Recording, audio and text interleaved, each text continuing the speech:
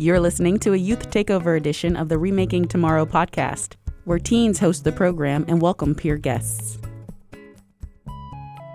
Hello, everyone, and welcome to Remaking Tomorrow, a series of conversations about the future of learning. This is a podcast powered by Remake Learning, a network that ignites engaging, relevant, and equitable learning practices in support of young people navigating rapid social and technological change. On today's episode, we'll be talking with 3 youth guests about how students should be supported through their education today and in the future. To start, let's meet our guests. Hi, I'm Emanuel. I'm from Homewood, and I'm 15 years old. Hello, my name is Vaughn. I'm 15, and I'm from Wilkinsburg. Hello, my name is Cameron. I'm 15, and I'm in Wilkinsburg. I'm Jasmine again, and I'm 15, and I live in Homewood. So to start, we're going to be talking about personalized learning. So how would you define personalized learning?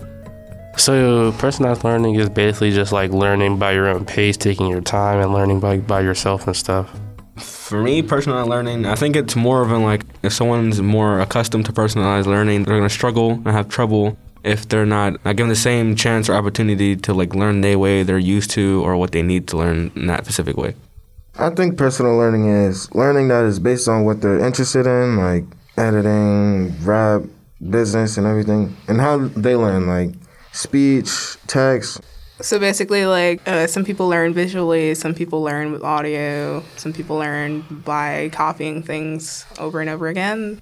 Well, I feel like it's the way that you learn best as an individual and what you could take from that individual's way of learning and bring it to the table so everybody else So it's basically just learning from someone, but you're changing some of the things.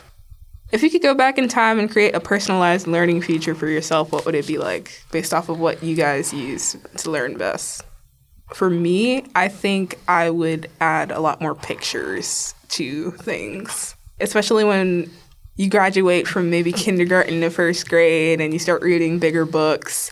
There's pictures, but then when you move on and up, a lot of the times the novels will lose their pictures, and it's a lot harder for some kids to learn things without seeing it visually. So I feel like if teachers were to include the visual aspect in their lesson plans, it would make things easier for some kids.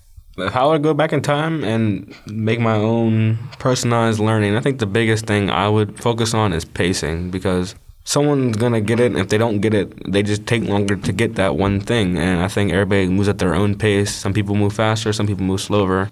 Pacing, prioritize that. I think that would just help a lot more students to catch up.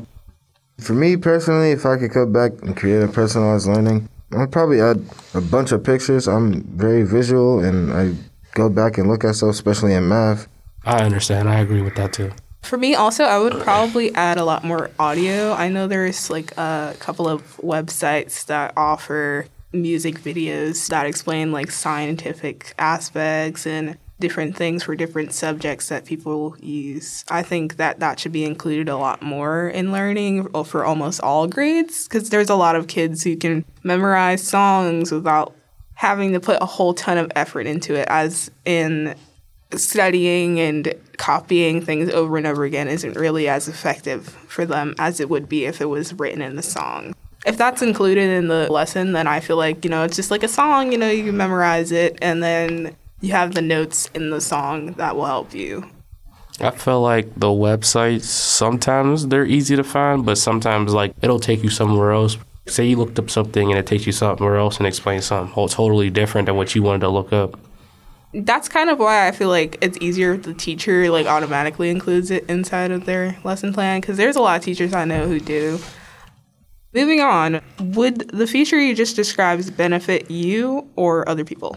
It depends. Do they struggle just like me? Do they do personalized learning? They have to have the teacher repeat it to them a couple times for them to actually get it and stuff. So I'll probably say other people, because there's a lot of people out there that have a hard time learning stuff. Of course, it would help me personally, but my main focus is to help people that can't catch up as well, because I know my ability. But if someone else struggles, I want to help that person, and so they can follow along and have the same opportunities if I was moving faster.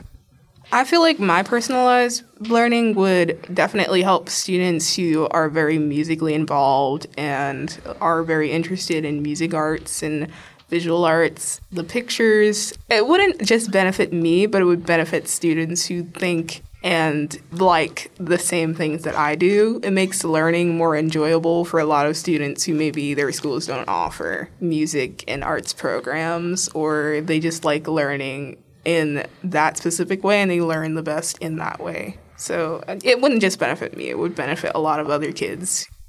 Switching over to equity. For young people, thinking about another experience could help them get at the concept of equity.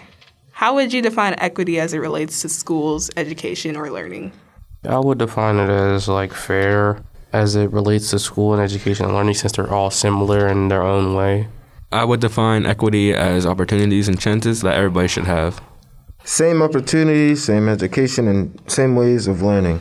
Same thing with Cameron. I feel like equity is very much money related and funding and what schools can offer to students based off of taxes and whatnot. And it has a lot to do with the neighborhood maybe the school's in, or how much funding they receive and how much fundraisers they do and stuff like that. All of that plays a big part in the opportunities that those students that attend that school will have.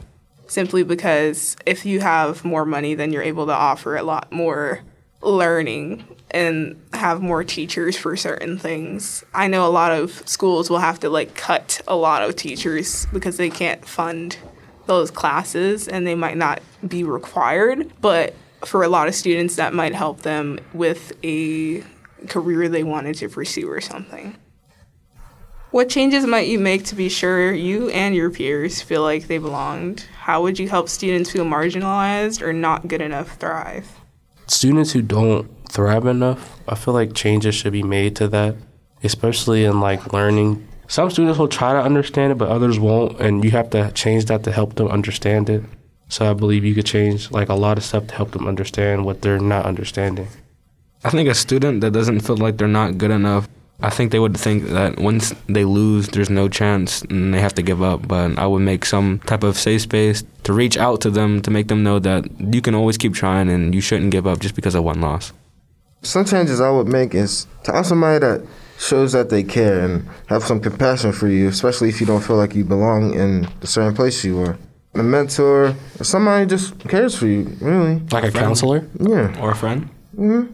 Or someone who just feel like you matter. And there's like, you could change it to where like there's an easier class of that subject that they're not understanding that explains it way easier.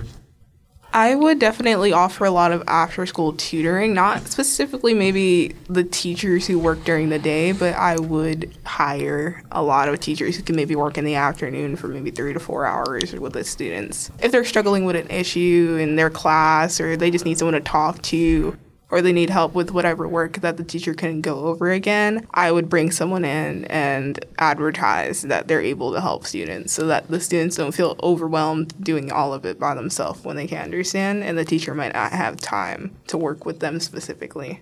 Like substitutes? Well, not substitute teachers. They're just there whenever the teacher isn't in school. It's more like teachers who come after school and they teach the same subject. They don't come during the day, so they're not there the whole day. They're there for like 3 to 4 So hours. teachers that like work at home and stuff, and they come to school once we get out. Yeah. I feel like they're trying to push the idea that there are counselors and there are social workers, and I think they're mostly there for whenever you need something high school, college related. It's not so much emotionally. It's more educationally. And I think we do need that, but they also need to push the idea of there being therapists. And I know there are a few, but many kids who need them don't know that we have them there. We have therapists? Yeah. I didn't even know that. We do? Yeah, we do. Mostly, if people do that, they mostly just talk to their favorite teacher about it or like go to the nurse and talk about it. I never knew we had a therapist. I feel like we should have designated people for people who actually need someone to talk to. And there are therapists. So the 4 of us go to Westinghouse, and it seems that our school might have a lot less money than a lot of other schools in PPS. So do you guys feel like, in comparison to other schools, is the equity about the same?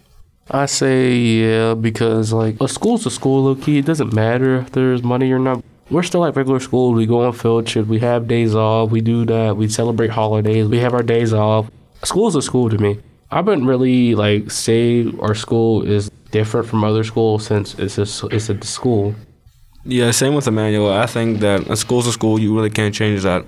But there are obvious ups and downs of certain schools, different advantages. But I think Westinghouse definitely tries and is making progress to being a more equitable place for other students. When it comes to funding and money-wise, no, I don't think we're as equal as other schools. But as what Vaughn said, we're trying to build up and work on how we're doing. Even though we barely got any new students and stuff, we're still a good school. Our school appreciates the people who actually come here and actually graduate and do good things in life. We hang them on their walls. We honor the people who came to our school and actually graduated and stayed and graduated. We honored them, made a difference in life, did something with their life instead of just skipping school, being in gangs and stuff. We actually took our time, learned our stuff, went to college, got a degree, and got a real job. For me, I don't think that our school is pretty equal with a lot of other schools in PPS, and that's simply because I've seen it with my own eyes, how different it could be when there is more funding. There's more teachers, more options, there's majors and minors and all different things. And I feel like our school should offer that to the neighborhood kids that might have got zoned at Westinghouse, because they should go to school and they shouldn't feel like it's a punishment. They should feel like it's an opportunity to learn something that they can carry on with them in the future instead of just giving up and walking the hallways. I feel like a lot of the students who may have used to participate a lot in class, they said that they came from Obama and they felt like Westinghouse was a punishment on them because they didn't do well enough on Obama.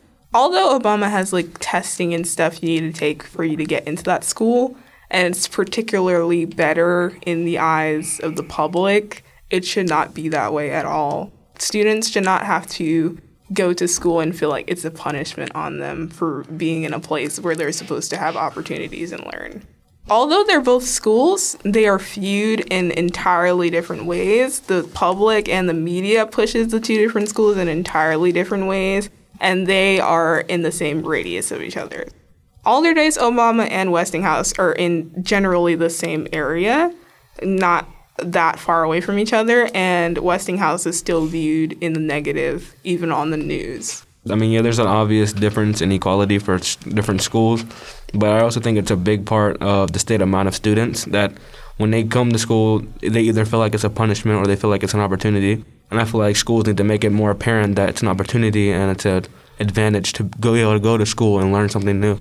I think that the news could also do a good job at pushing that there are positive things in our school, and they could show it more to students. They don't feel embarrassed telling people, hey, I go to this school and you go to this school. And it shouldn't be, I go to this school and I'm better than you because I have more money at my school and you don't.